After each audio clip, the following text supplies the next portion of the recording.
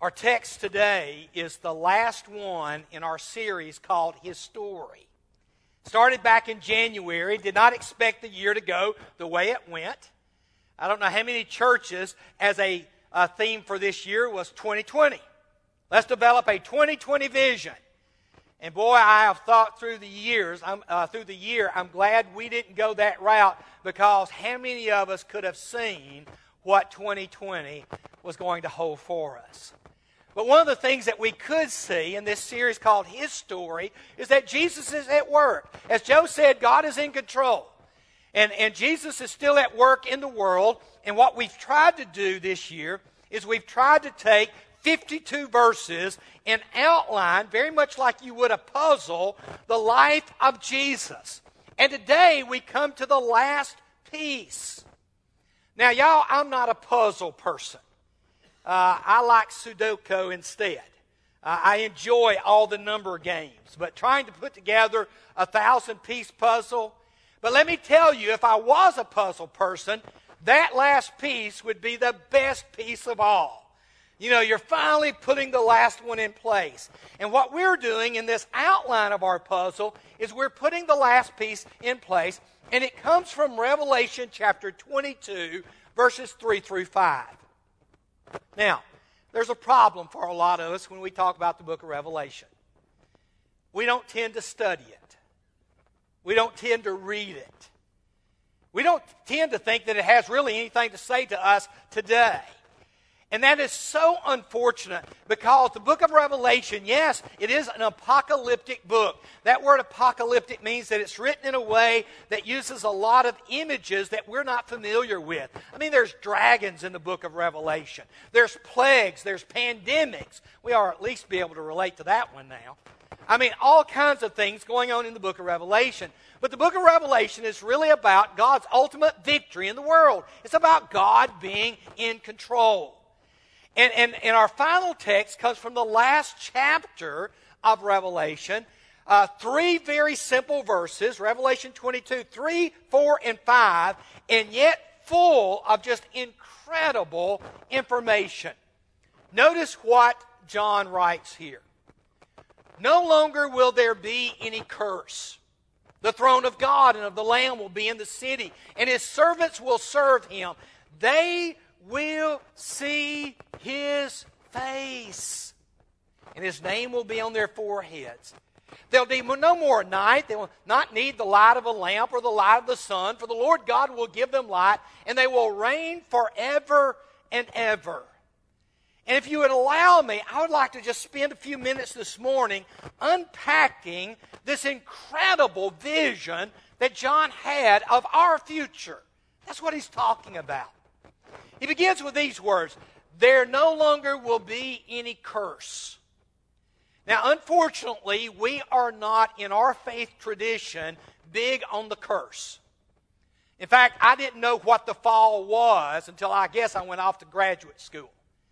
I mean, we just didn't preach on the fall when I was growing up in Churches of Christ. And I think the reason for that is that we have a habit, or at least had a habit in Churches of Christ, of if we disagreed with one of our fellowships next door to us, we tended to go overboard in reacting to them. For instance, let me give you an example. The Holy Spirit.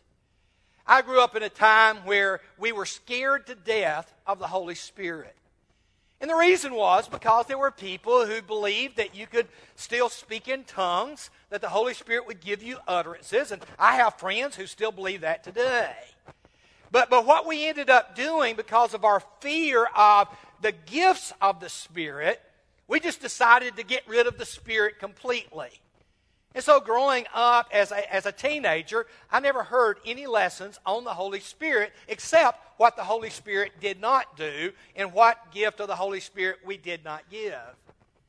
And so we threw the baby out with the bathwater. We did the same thing on a doctrine called total depravity. Some of our religious friends believe that when we're born totally depraved. We're born with Adam's sinful nature. And therefore, we're lost the moment we're born. We're evil from birth. And of course we reacted to that and we said, no. Babies are born pure and innocent before God. It's only when we get to know a knowledge of good and evil that we become sinners ourselves. But once again, like so many other areas, we threw the baby out with the bathwater. The best way to fight total depravity or the belief in being born with Adam's sin is just get rid of the fall. And so we just refuse to talk about the fall. But the Bible says a lot about the fall. I mean, here in Revelation 22, one of the first things that John says he heard about the New Jerusalem and the throne room of God was that there was no longer any curse there. What curse is he talking about? Well, you go back to Genesis chapter 3 and you have the fall. I mean, that's what's going on here. Man sins, God drives him out of the garden, and the relationship that he had with God in the beginning is no longer there. That's the fall. And notice the language that's used here. To Adam he said, because you listened to your wife and ate fruit from the tree about which I commanded you, you must not eat from it. Cursed. Cursed is the ground. And you have to appreciate the subtle message that's coming through the text here. You see, the first man's name was Adam. Now, Adam simply means dirt. And so if your name is Adam, I'm sorry. But your name means dirt. And he was called that because that's what God made us from. And so notice the text here. Cursed is the ground. Cursed is the dirt, the Adamah. And of course, all you have to do is take the AH off the end of it and you have Adam's name. He's named Adam because he's taken from the Adamah. He goes on in the text and he says, the Adamah is going to produce thorns and thistles for you. You'll eat the plants of the field. It's no longer the fruits of the trees of the garden. It's now the plants of the field. By the sweat of your brow you'll eat your food until you return to the ground, since from it you were taken. For dust you are, and to dust you'll return. That's the curse. You go on in the book of Isaiah, as he's speaking to the Jewish people, he said, can I tell you something about what you have done because of your sin to all of creation? Look at the language here. The earth dries up and withers. The world languishes and withers. The heavens, notice the language there, languishes with the earth. The earth is defiled by its people, by us. Adam and Eve and all who descended from them. They have disobeyed the laws, violated the statutes, broken the everlasting covenant. And then look at verse 6. Therefore a curse consumes the earth. When Jesus came, Jesus recognized that so much of our lives have been consumed by the curse. I don't know if you've ever thought about that for a moment. But most of what we do is because of the curse. It's not because we're created in the image of God. It's because we rejected the image of God. Can we just talk a little bit about what we wouldn't be doing if there was no curse? We wouldn't have police officers if there wasn't a curse, because there would be no crime, no laws we'd need to obey. There wouldn't be any doctors. I don't know if you ever thought about that. People who decide, I want to be a doctor, I want to be a nurse, their jobs are in the field of dealing with the curse. There wouldn't be any lawyers. I mean, why would you need lawyers? Because there'd be no laws. You don't need laws where there are no sin, there's no curses. And then the one, of course, that offends me the most, you wouldn't need any preachers. I mean, what messages would you need to hear if we were in a relationship with God, a perfect, loving relationship without the curse? You see, most of the time in our life, we're just struggling with the curse. Work that is to survive, is a part of the curse. Now, work that is simply to glorify God is different. But that's not the work that so many of us are involved in. And then I think of what's happened this year. I mean, you want to understand the curse? Just take a look at what COVID has done to the world. I mean, the world is languishing because of the curse. And the reason that Jesus came was to reverse the curse. I love that little rhyme that takes place there. That's why he came into the world. One of my favorite stories is in Matthew chapter 8. It's the first miracle Jesus performs in Matthew's gospel. And it's the healing of a leper. Now I want you to think about lepers. Lepers were people who were unclean. Lepers had to wear masks on their faces. I don't know if you're looking at this guy going, where's his mask? Well, he's allowed it to drop down like most of us do, right? I mean, y'all ever watch the NFL football coaches who have been told you don't wear a mask, you're going to be fined, and you'll look and they'll start off with a mask, and then about halfway through the game, it's down here, you know? But they had to wear a mask. They had to stay socially distanced from people. Anytime you approached a leper, you had to say, unclean, unclean, if you were a leper. And so this man approached Jesus. You can imagine Peter, Andrew, James, and John as they're recoiling in fear. I mean, by the way, I've done that over this past year. I don't know how many times I've had wonderful Christian people who don't understand the meaning of 6 feet. I mean, they just don't understand it. They understand the meaning of 6 inches. And I mean, I'm sitting here with a mask on, and they're right here, and I'm backing up, and they're following me. And I'm like, I'm going to get a pole, 6-foot pole, and I'm just going to hold it out, I don't know if y'all seen that new invention, but they've invented this thing that women used to wear that has this 6-foot hoop on it. And you can wear it, and people can't get within 6 feet of you, It's just kind of hard to go up and down some of the aisles. That's what the curse does. When Jesus met lepers, he touched them. But he didn't become unclean. They became clean. When he met the blind, they could see. When he met some of the dead, they were given life. Hunger met with food. Storms, peace, be still. Everything about the curse, Jesus reversed until he finally went to the cross. I love what the book of Galatians and what Paul says about what happened on the cross. This is from Eugene Peterson's The Message. Christ redeemed us from that self-defeating, cursed life by absorbing it completely into himself.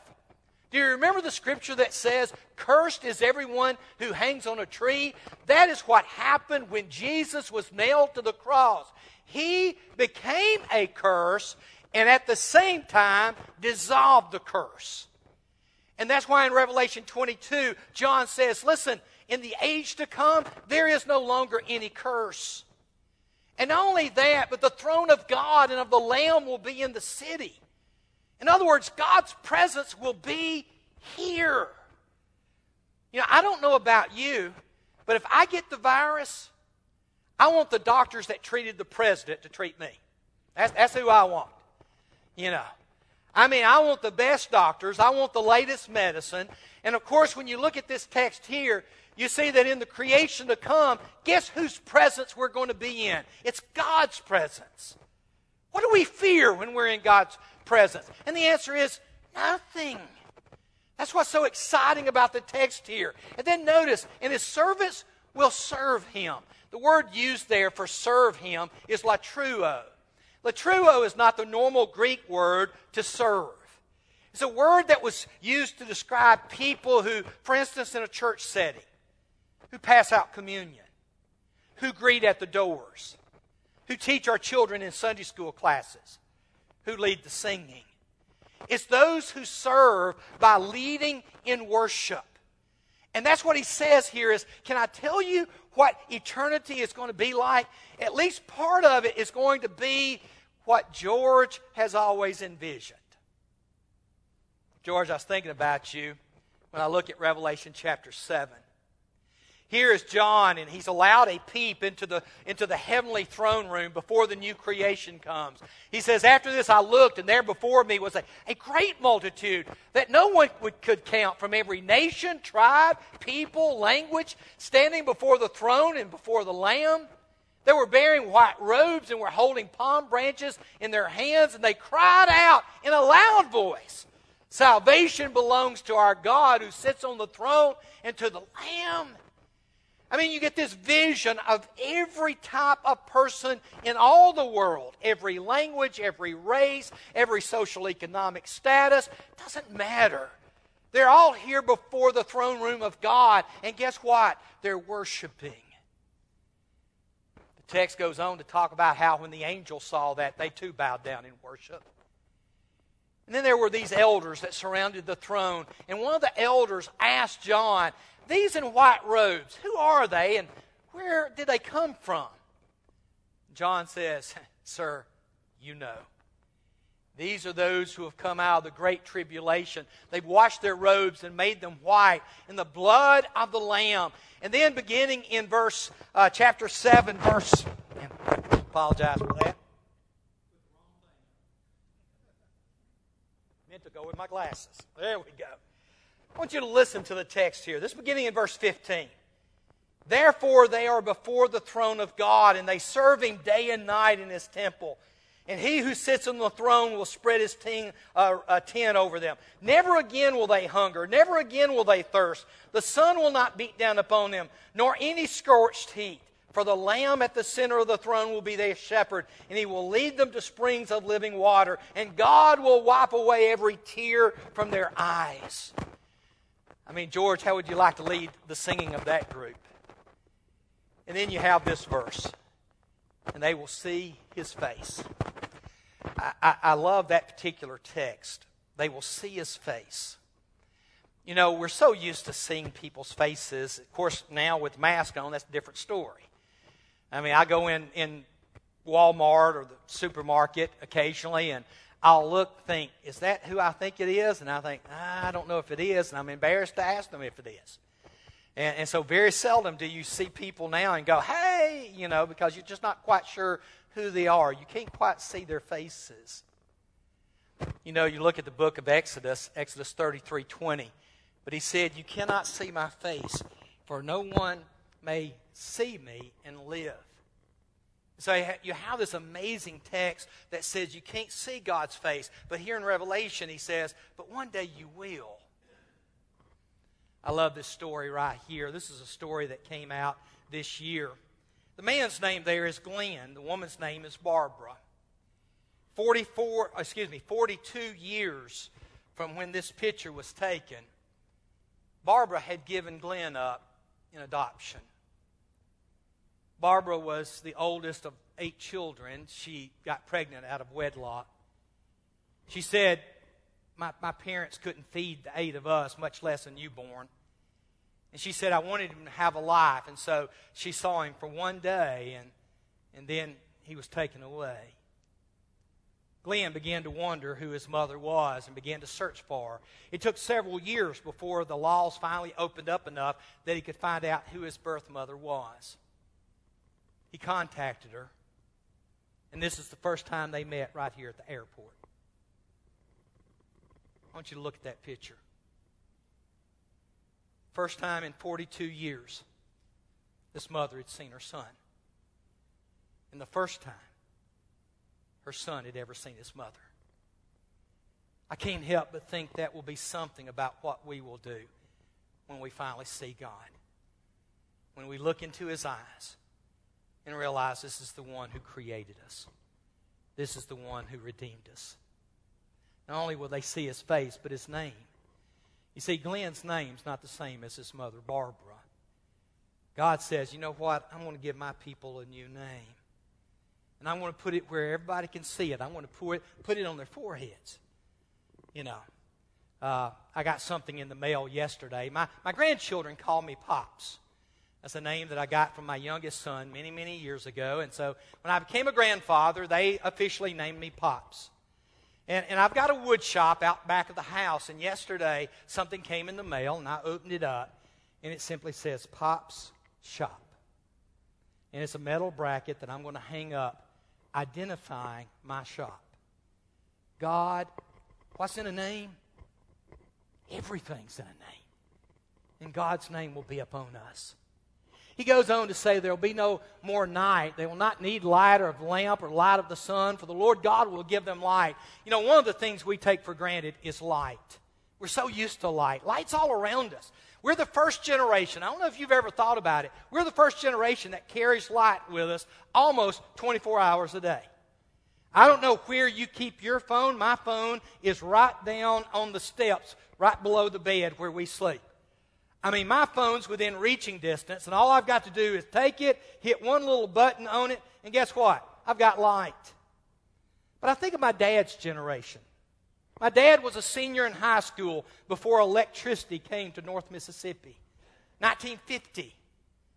And I think about what it was like to grow up when you didn't have light. When on a night when it was dark outside and it was cloudy outside, on the only light you had anywhere was the light of a coal oil lamp or maybe a candle burning somewhere. I mean, if you had grown up in absolute darkness, this verse here would mean so much to you. You see, we don't need light in the New Jerusalem because God is our light.